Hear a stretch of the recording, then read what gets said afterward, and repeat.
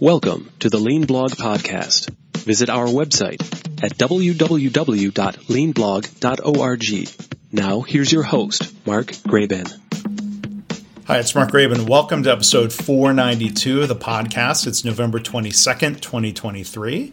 Our guest today is Nick Katko. You'll learn more about Nick in a minute. We're going to be talking about lean accounting, his new book, the second edition of the Lean CFO. I'd encourage you, please, keep listening if you're not an accountant, or especially if you're not, if you're like me, if you're not particularly finance minded. I think it's really important, and there's a lot to learn from Nick here about connecting lean to the financial numbers that executives are looking at, not just the CFO.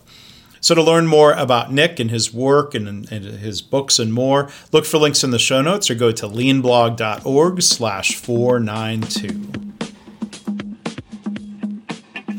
Well, hi, welcome back to Lean Blog Interviews. I'm Mark Graban. Our guest today is Nick Katko. He was previously here as a guest in episode 428 back in 2021 with his co-author, Mike DeLuca, talking about their book, Practicing Lean Accounting. So I encourage you to go find that episode, episode 428. But today, Nick is here to discuss his book, the second edition of it, The Lean CFO, Architect of the Lean Management Accounting System. It was released back in February of this year, 2023. I also want to thank Nick, and I'll point people to it. He did a webinar back in January around some of these topics of continuous improvement and the bottom line. It was part of the KaiNexus Continuous Improvement webinar series. It was excellent. There's a link to that in the show notes. But for over 20 years, Nick has worked at BMA, assisting clients in lean management implementation, working closely with them to resolve the real-world issues they face. Nick holds a BS in accounting and an MBA in finance, both from the University of Kentucky. He's a certified public accountant. So Nick, thank you for coming back on the podcast. How are you?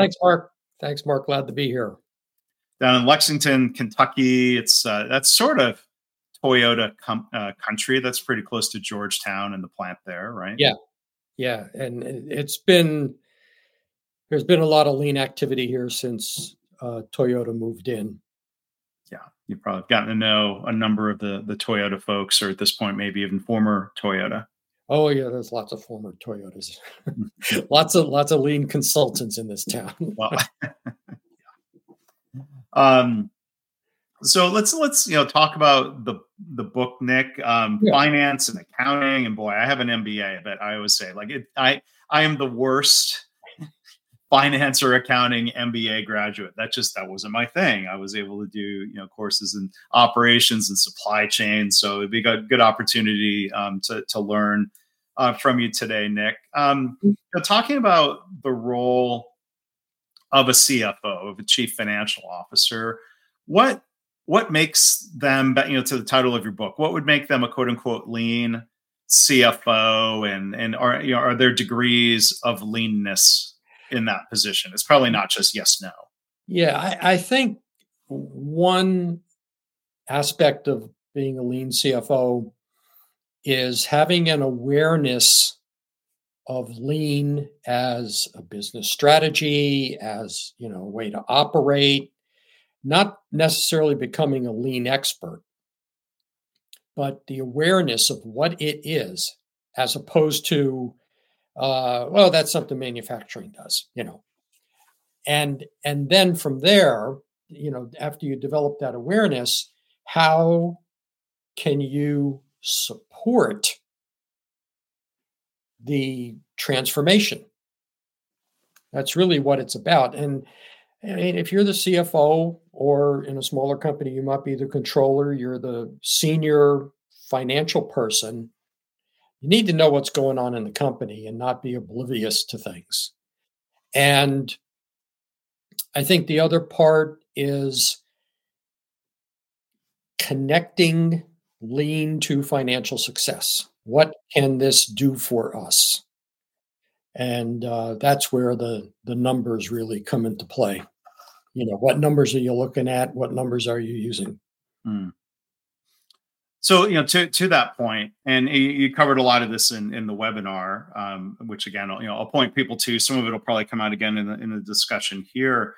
When you talk about the measures, any company has a lot of measures, financial measures, of course, whether they're doing anything with lean or not. But for a lean CFO or people under that CFO, like are there things that are things we're measuring that are misleading, things that we should start measuring that we hadn't had visibility to? Yeah, I think that's one of the keys is to understand what you just said. If you boil lean thinking down to its simplest terms, you want to serve customers better. How are you going to measure that? In general, on-time delivery, lead times, quality. If you want to, the other piece is like if you look internally, you want to improve your productivity. How are you going to measure that? And then you have things like, respect for people, safety, morale, things like that. So it's taking a good look at what, some companies call them KPIs. Some companies call them metrics. It really doesn't matter what you call it, but how many of your current measures are true lean performance measurements? Then you have to do what you mentioned is you have to take the look at what are we measuring that maybe we need to stop measuring because it's going to give us the wrong information. There's plenty of traditional type measurements that can tell you lean's not working, especially if they're cost based. And this idea that everything drives cost reduction. Now, lean will reduce costs over time, but it's how. And so it's sort of like that,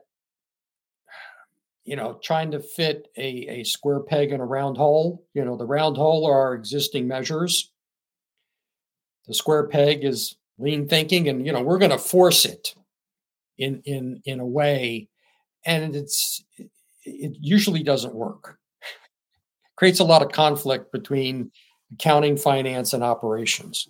Mm-hmm. One of those traps is around inventory, it seems, right? Because inventory on the balance sheet, okay, I've picked up a little bit in my MBA and accounting classes, but the balance sheet inventory is part of assets, and as we go and improve processes and improve flow and reduce work in process inventory, maybe we're actually able to reduce finished goods inventory without having a negative impact on the customer. Walk us through like that conflict, that pickle of like, oh, we've reduced inventory, we've reduced assets. How does that kind of trip things up, maybe even in the short term? Well, it's a lot of that has to do with if you have a line of credit at a bank and it's secured by your current assets. I guess if you reduce inventories, but you're not just writing inventories off. What you're doing is you're going to sell that inventory and turn it into cash. So on the balance sheet, it just moves from one current asset to the other current asset. But it's the getting there. That's the hard part. If you start with high finished goods inventory, and lean is going to basically say, we're not going to produce unless we have to. This gets into the standard costing world of absorption accounting, which means, if we don't produce as much, then our absorption goes down, and that has an apparent negative impact on profitability. And that starts freaking people out, basically. And but it's easy to predict. You can model that. You can say, here's what's going to happen over time. What I always tell people that think like that is, I said, when you were building inventory and absorbing all that overhead, nobody complained. And now you're just you're correcting it. But once you reach that equilibrium, then everything gets back to normal. So it's being aware of that. And as a CFO or controller, making sure that the people who may not understand that, you're basically coaching them and educating them on here's what's going to happen. And are those people, let's say if it's a public company, educating Wall Street, educating owners, if it's a private equity owned company? I would say be gentle about saying, I'm sure you don't understand. Yeah.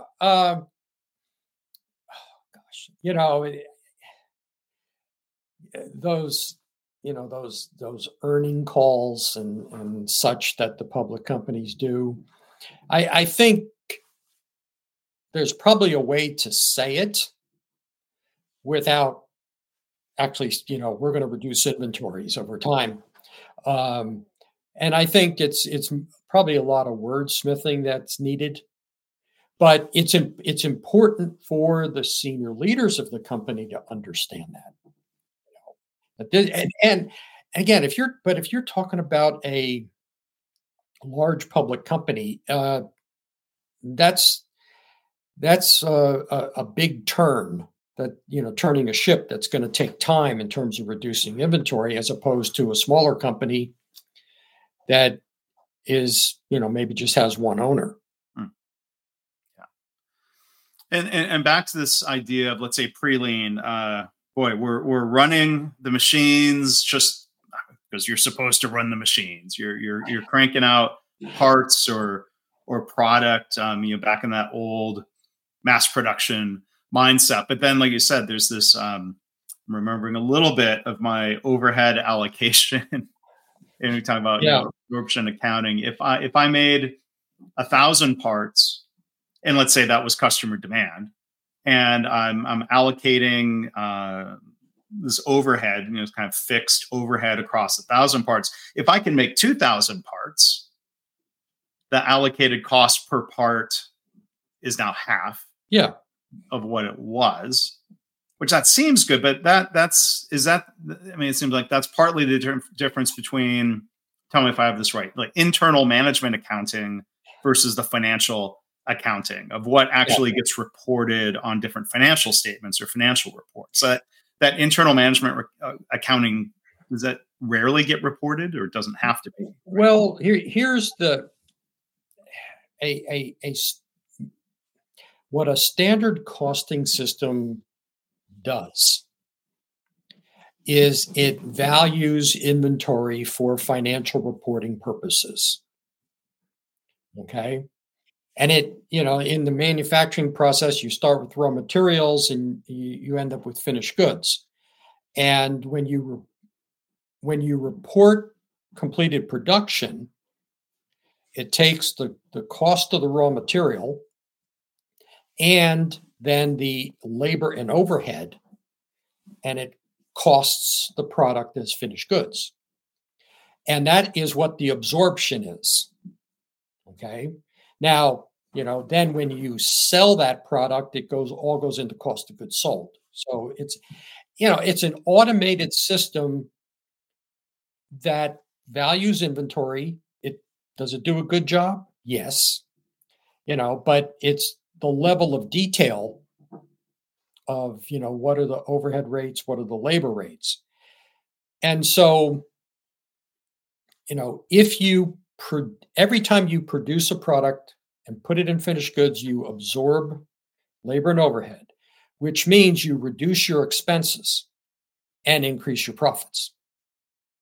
And if you're producing more than you're selling, it's fine. And that's how the profits get reported. But then if it flips, it's the opposite. And so it's, there's the financial reporting piece, and then there's the internal piece. And the internal piece is measuring performance in operations on things like overhead absorption and variances, which is terrible because it leads to what you just said. The more I produce, the better I'm going to look.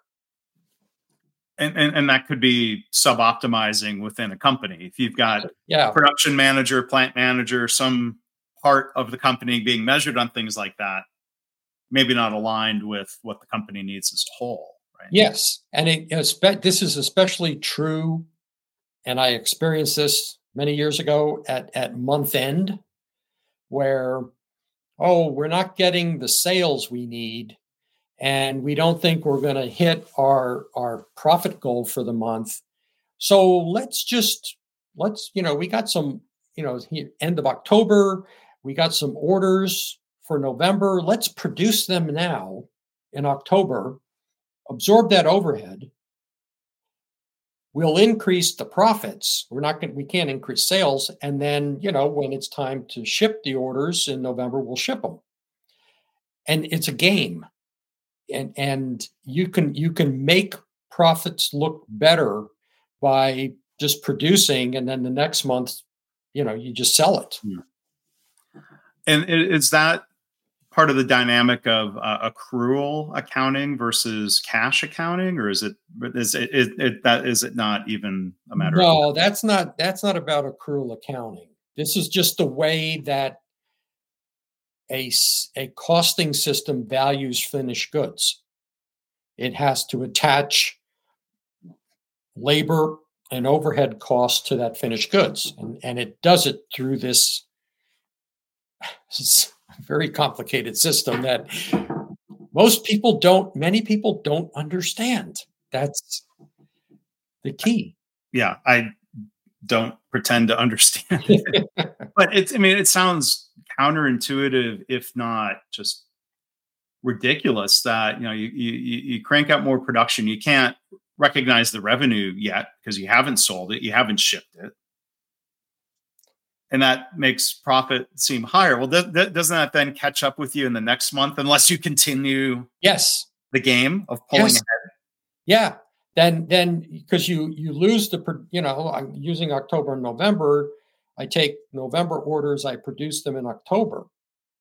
Now, unless I get more orders in November, it can be the opposite, where I'm selling more than I'm producing, and that's, and then over 2 months it sort of evens out. But it's but then that spurs people, well, let's just produce some more in November to hit, So it's like I said, I experienced this in my early career as a CFO, and it really caused a whole lot of problems, financially, and really even within like the management team. And at one level, I was bound and determined to, how do we end this? It's all, if there is not one value-added conversation around that. Yeah. It's all waste.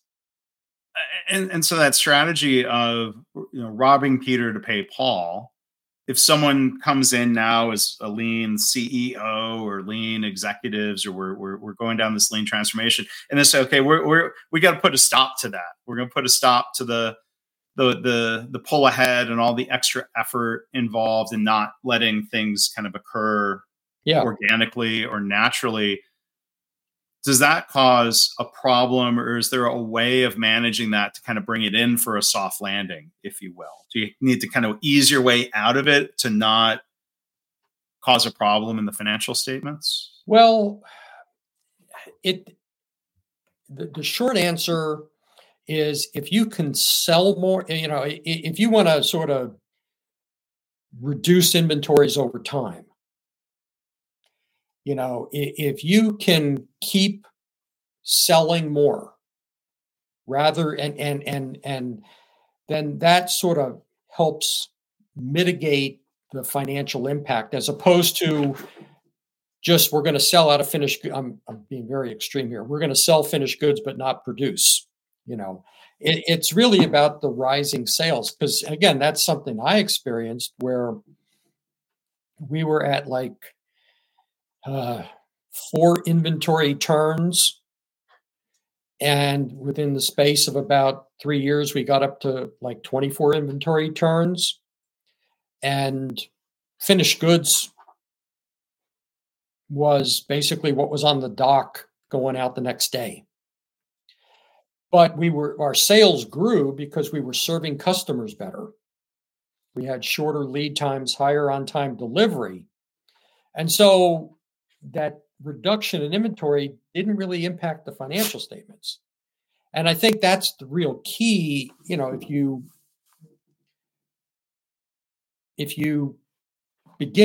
commit to a lean transformation, reducing inventories is more of an outcome of better management. You ultimately are trying to create more value for your customers and serve them better. So you got to focus on the top line. If you come in just looking at lean as well, we're going to reduce inventories. Well, it could lead to bad habits. Yeah, I've seen companies fall into a trap. This is going back to the early 2000s of they thought lean was get rid of your inventory. Yeah. And they didn't have the processes to support it. So it was kind of a form of, let's say, cost cutting as a primary lever instead of, as you talk about, and I think, this is good lean thinking, cost reduction being an outcome, an end result of these other things. And they slashed their inventory and then they were having trouble meeting commitments to customers. Yes. Because the whole flow didn't support that. And there was, a Japanese lean consultant that was on site with me in conjunction of something else I was doing through a software company back at the time. And he was pretty blunt. I'll never forget this. I can kind of picture it was a large capital equipment manufacturer. And that consultant told them very directly, job 1 is to meet customer demand. Job 2 is low inventory. Yeah. And they had, they had violated that and they were trying to recover from that mistake, if you will. Yeah. And it's not, when people say reduce inventory or lean reduces inventory, it's not necessarily the value on the balance sheet. It's really the flow of materials. It's about inventory turns or inventory days. That's the measurement. You want fewer days of inventory, but if your sales are growing, that value might have to go up. But it's okay if it's going up and your days are higher or lower. I'm sorry. Right. Relative to sales. Yeah. Yeah. Because I even had a discussion with a person in a company who was in charge of operations, but really didn't have experience. And I was trying to explain their inventory issues to them. And, that person was interpreting what I was saying as just get rid of it. And I was saying, no, measure the days. So it's something that a CFO can explain to people. Okay. What does this mean in terms of inventory reduction? Right. And looking at that kind of in context. Yes. Of other measures. And one thing I hear you saying loud and clear is it's better if lean's part of a growth strategy as opposed to being in a shrinking, declining business. Mm-hmm. Yeah. Because the impact in those financial statements or the ability to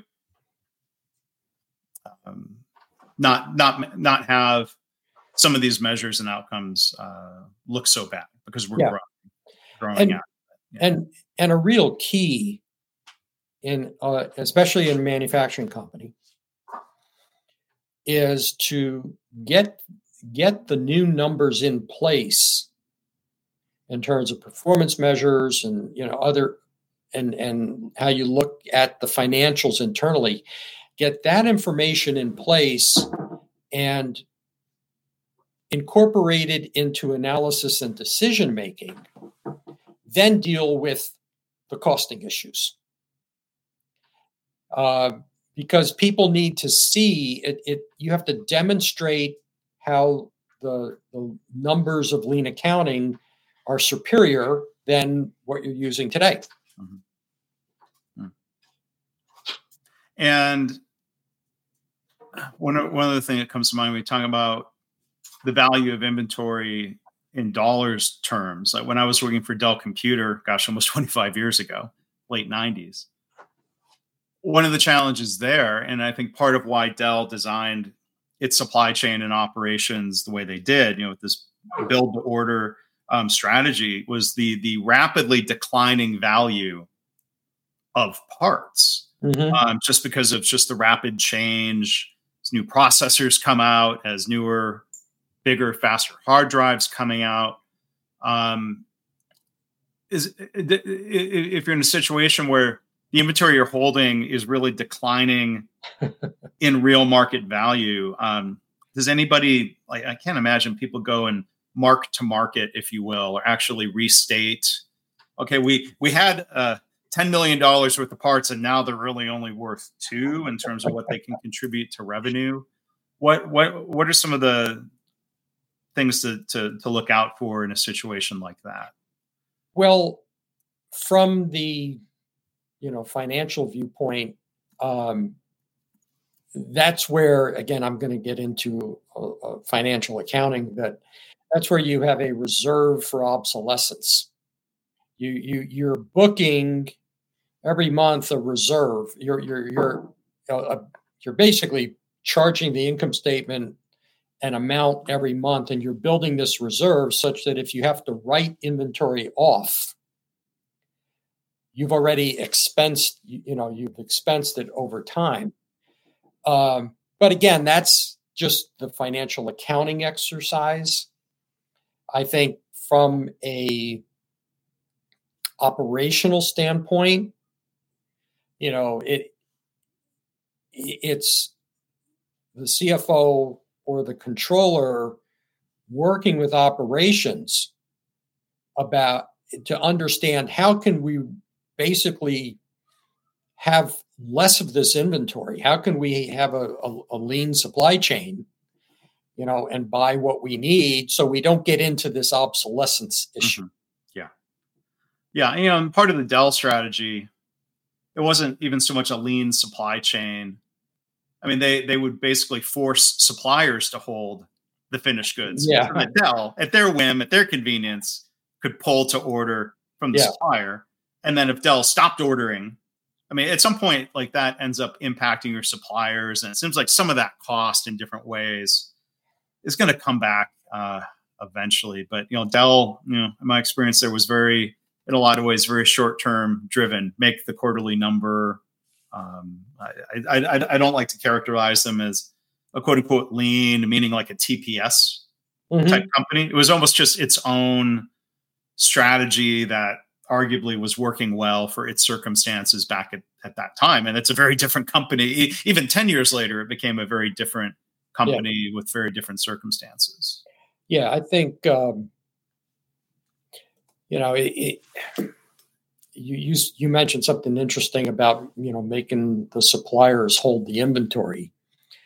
And, what's really important is to have good relationships with your suppliers.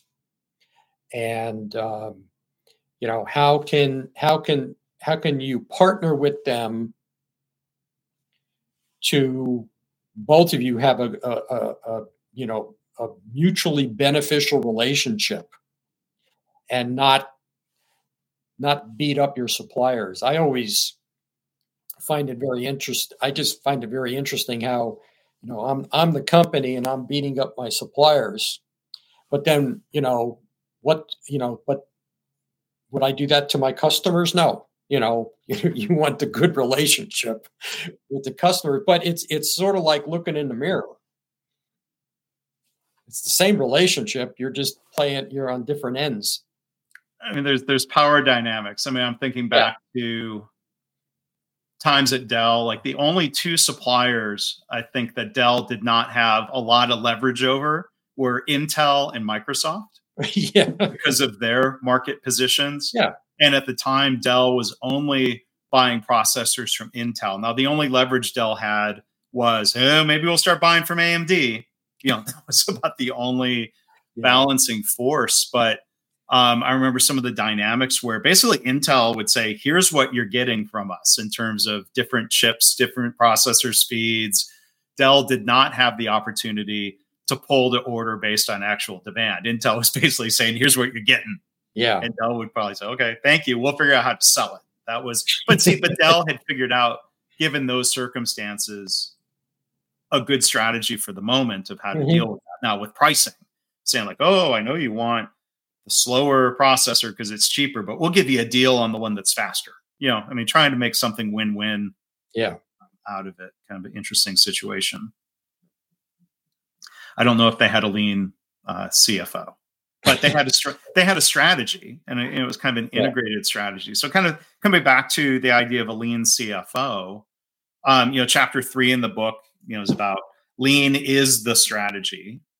Like, how often are you seeing companies with that integrated view of lean not just being this little operations thing that's delegated, but lean being the strategy for the CEO, the CFO, becoming more common? I would say about 50-50 in the companies I work with. That's higher than I might have guessed. So yeah, but even if people say it's the strategy, are they, walking the talk? They might say it, but are they doing it? And there's a lot of companies that are like that. But it's, I'm just going through some of the companies that I've worked with over the years in my head, and it's easy to see the ones that really believe it's the corner. They might not say it's their strategy, but they'll say it's almost like it's a cornerstone of their strategy. And they have. I noticed that those companies are very structured and disciplined in terms of their lean system. They have a senior leader or someone close to senior leadership who basically is like the global director of lean, and they have very systematic ways of how they deploy various tools and practices rather than sort of like every person for themselves. Mm-hmm. And I think when you're talking about being the strategy versus being a cornerstone, is this a program or is it a commitment? One CEO, who's made very public comments about this, including at the 2022 AME conference. I forget, were you there last year in Dallas? Oh, no, I didn't go. Okay. But Larry Culp, who's been CEO of GE now for 5 years, was talking about how, I'm paraphrasing him, I think pretty closely, that he can't help it. Lean is the way he manages. And I think that's, becoming more and more embedded. It seems to flow downhill. Mm-hmm. If that's the way he's managing, that's the way he wants leaders under him to be managing. Like that seems to be one of, at least to me, one of the higher profile cases of a CEO. If he's not using the words, lean is the strategy, lean is a core. Yeah. It's not something they're doing. It's more, it's more of how they're acting and behaving every day. Yeah, I agree with that. And I think that's really the same for what a lean CFO is. It's the way you are. It's not like you talk lean or use tools and practices at your convenience or when you think it's most beneficial. It's just the way you are. And that's one thing I learned in my first CFO job when we really went on a lean transformation. We as a management team, we were all on the same page with that. We didn't argue about it. We understood what it was, what it meant to the company, and where it could take us. And I think that's really the key. There's an aspect of lean. Now, if you have experience with it, it's easy because it's knowing what's possible. Right. And I think that's what's hard for people who are inexperienced with lean is they can't picture it. Mm-hmm. Right. They can't, the company I was at, our sales we were solid. We were profitable. Sales grew 5 to 7% a year, and we were happy with that. It was a 75-year-old company at the time. But then all of a sudden, we have better on-time delivery, shorter lead times, less inventory. Sales are growing at 20% a year. And profitability is beyond the expectations that we had, 3 to 5 years before that. And this is the ability of a financial person to be able to model that in a very simple way. Here's what can happen. You don't have to get into a whole lot of detail, but if sales go up 20% a year instead of 5% a year, if your costs stay at like 5% a year, what does that look like in 5 years financially? Right. That's what lean can do. Yeah. And you raise a point that really resonates with me about this knowing what's possible. Like when somebody's brand new to lean, I'm going to convert it into sort of more operational turnarounds or operational improvements, including in healthcare. I can understand like a healthy skepticism of someone saying, well, I haven't been through this before. And let's say, early in my lean healthcare experience, a lot of that work was in hospital laboratories. And, you could go in with like a quick assessment and like pretty much guarantee like we can rearrange some machines, we can improve the layout, we can improve some processes, we can reduce batching, and we can reduce your turnaround time 70% and improve your productivity, and quality is going to go up. And like people's eyes get wide because part of them says, yeah, I would love to have that improvement. Yeah. But then look, I mean, we're all human. And then the part kicks in of like, oh God, that's going to somehow make me look bad that I didn't do that before. And like trying to kind of coach and manage people through not only trust us and we can show you, or we can go visit and we can go talk to people like this is very doable, but then trying to coach people through, okay, easier said than done. Please don't feel bad that you didn't do it before. And hopefully their leaders are more happy about, hey, okay, great. Let's celebrate the improvement instead of fretting over why we didn't do it before. I mean, have you run across kind of that similar, human dynamic of the emotions? Oh, yeah. I mean, it's that whole idea of why didn't you deal with this before?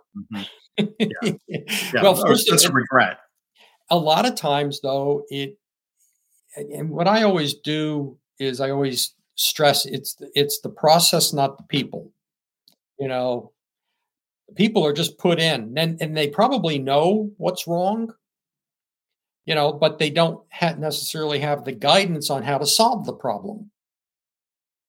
And that's what lean does, is it gives you the guidance to solve the problems and make the improvements. when you were talking about that, it raised another point in my head about accountants, especially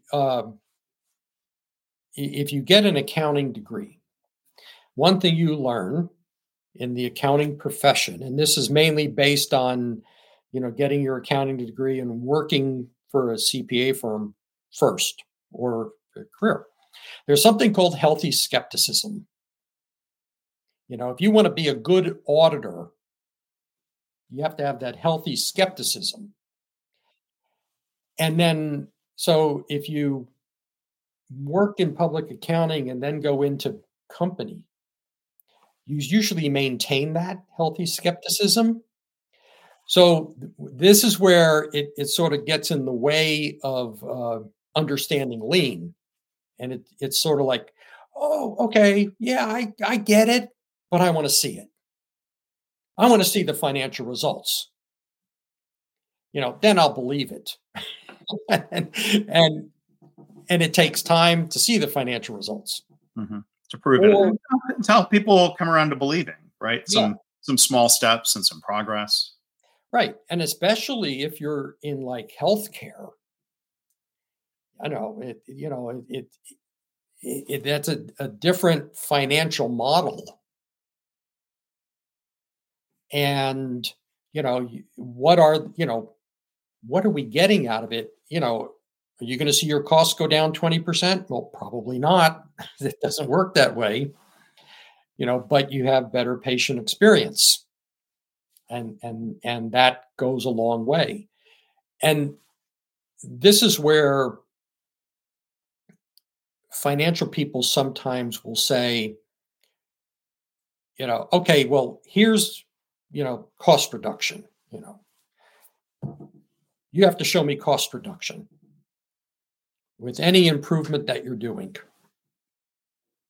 And then the people doing continuous improvement, they just, their heads explode over that. Well, and what I've seen, especially in healthcare, that doesn't engage any of the frontline staff, not in the least. When you can point them toward making your work easier, improving the patient experience, improving safety and quality, that'll engage people. Now, you might have to convince them, like they might have their skepticism of, well, these people have convinced themselves certain problems are unsolvable, which is one's coping mechanism of like, oh, these infections or these falls, or it's sad, but boy, if it was solvable, we would have solved it already. Like, well, again, so there's the emotion of like kind of feeling bad about these things.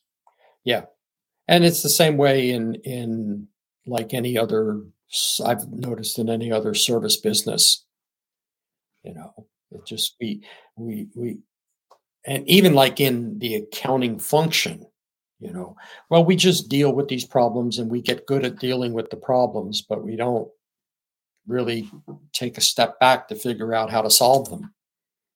And if I'm working specifically with an accounting team in terms of improving accounting processes, one of the things I don't really say, but stress in terms of the work, in terms of the improvements is, this is going to eliminate some work for you and give you more time.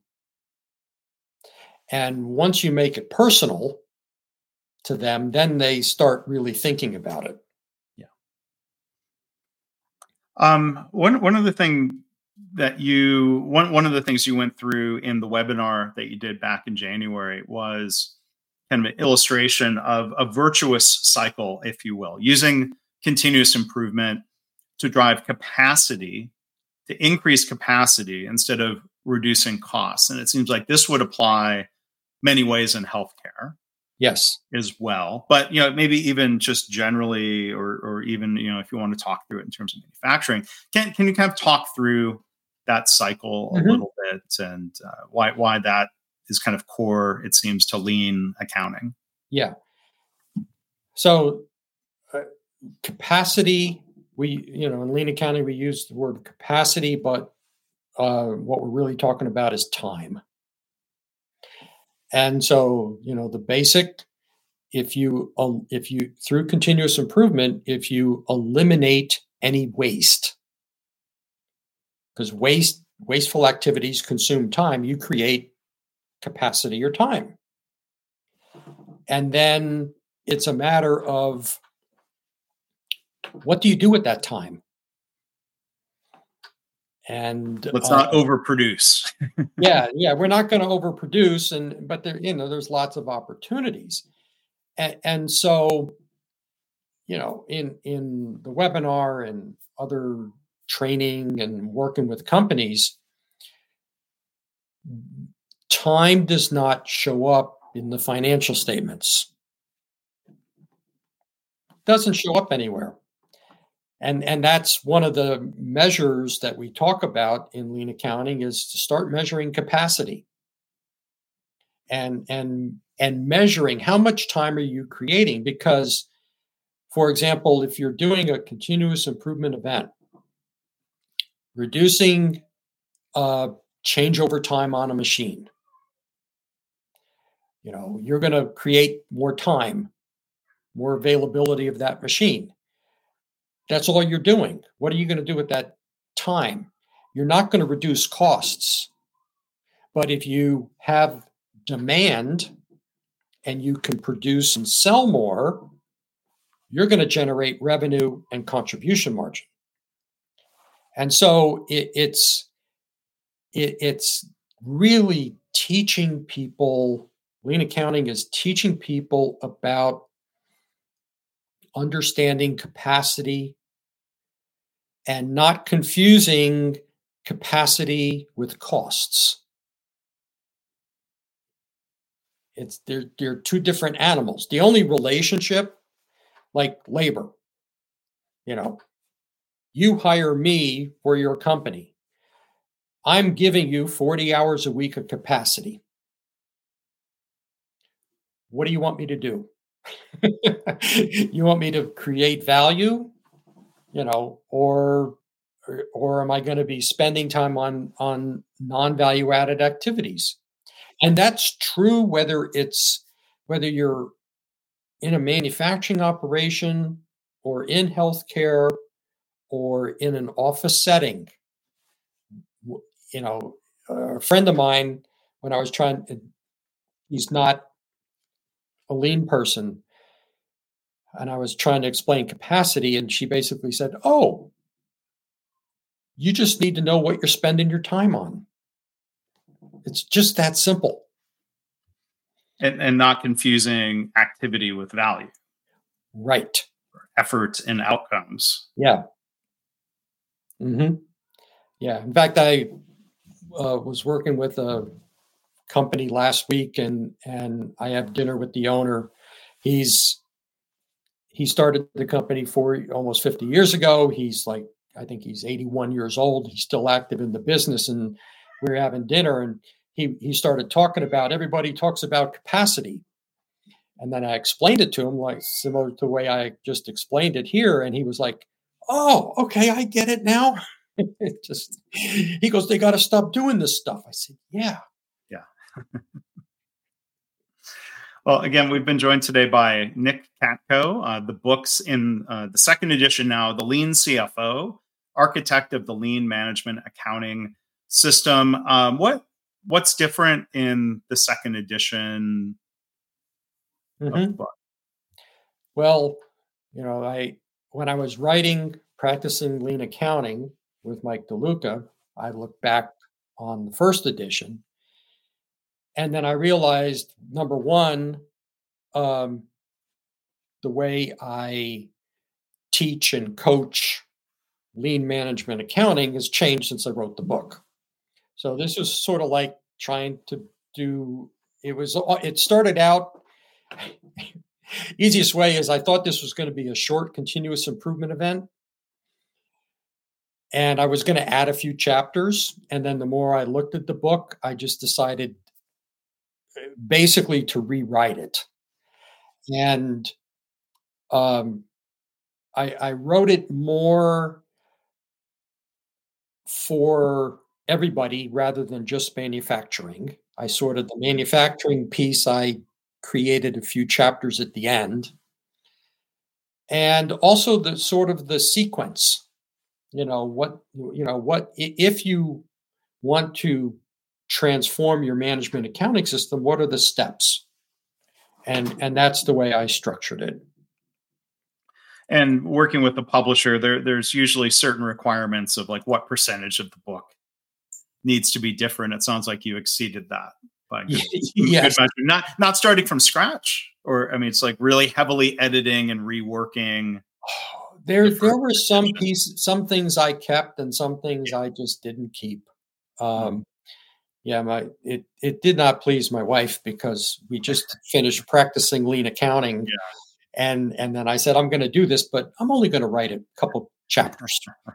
And I was like, no. And anyway, it was good.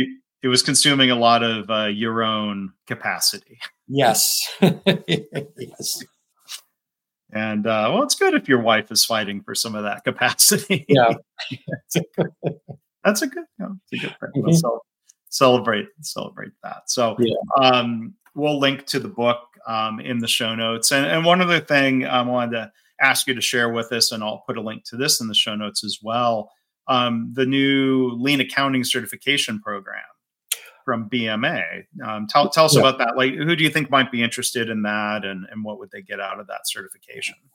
Well, this is an idea that I had for many years. It was a matter of figuring out how to do it. And it's more than just a one-way like webinar, because there's two certifications: Lean Management Accounting and Lean Accounting Process Improvement. Each of those has 5 one-hour classes, basically. And it's sort of webinar style, but at the end of each class, you got to take a quiz. So it's a matter of not just listening, but it's a matter of recall. And so it's a better way to prepare yourself or prepare a team of people for a transformation. And you can do it on your own. It's somewhat self-paced. If you are a certified public accountant, you can also get continuing education credit for it. So you can get 2 things.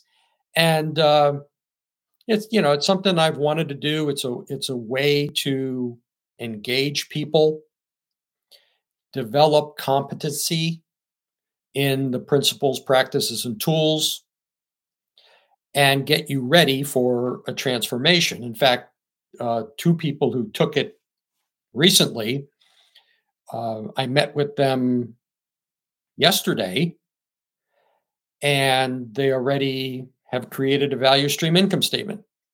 Oh, good. And that's something you shared about in the webinar, I'll point out. Yeah. So they took what they learned and they put together a value stream income statement. They wanted to run it by me, and I gave them some ideas. But it gives you a way to get started. Yeah. And it can be shared. Teams can do it. Doesn't have to be just individually. Yeah.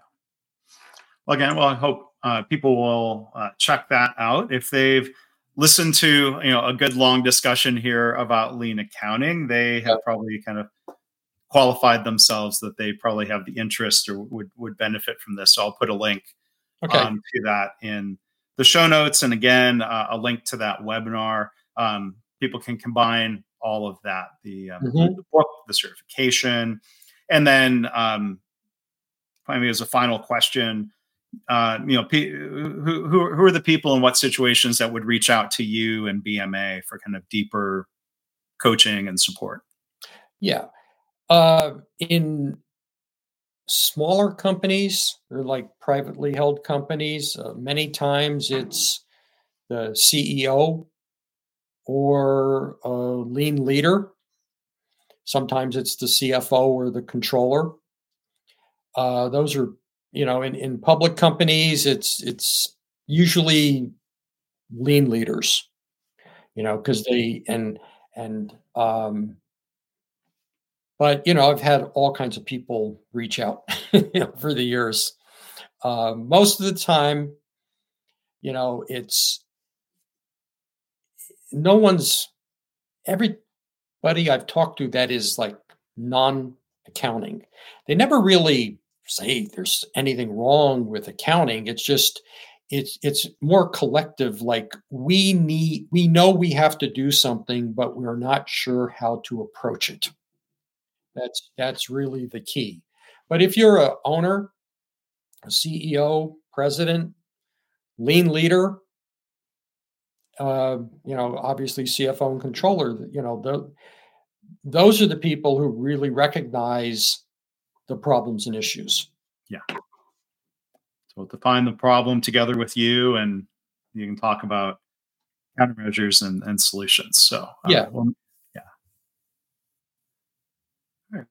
Well, Nick, thank you for coming back on the podcast again. Congratulations on the release of the new edition, the Lean CFO. I hope people will also check out Practicing Lean Accounting, and you can hear more from Nick back in episode 428. Again, he was together here with Mike DeLuca, the co-author of that book, Practicing Lean Accounting. So Nick, thank you. This has been helpful. You're kind of shaking the cobwebs out of some of the things I learned a long time ago, but clearly a lot more to learn. And thank you for sharing and kind of helping us learn here today. Thanks, Mark. I appreciate it. Had a good time. Thanks. Good. Thanks for listening. This has been the Lean Blog Podcast.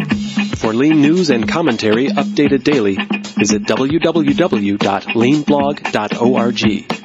If you have any questions or comments about this podcast, email Mark at leanpodcast@gmail.com.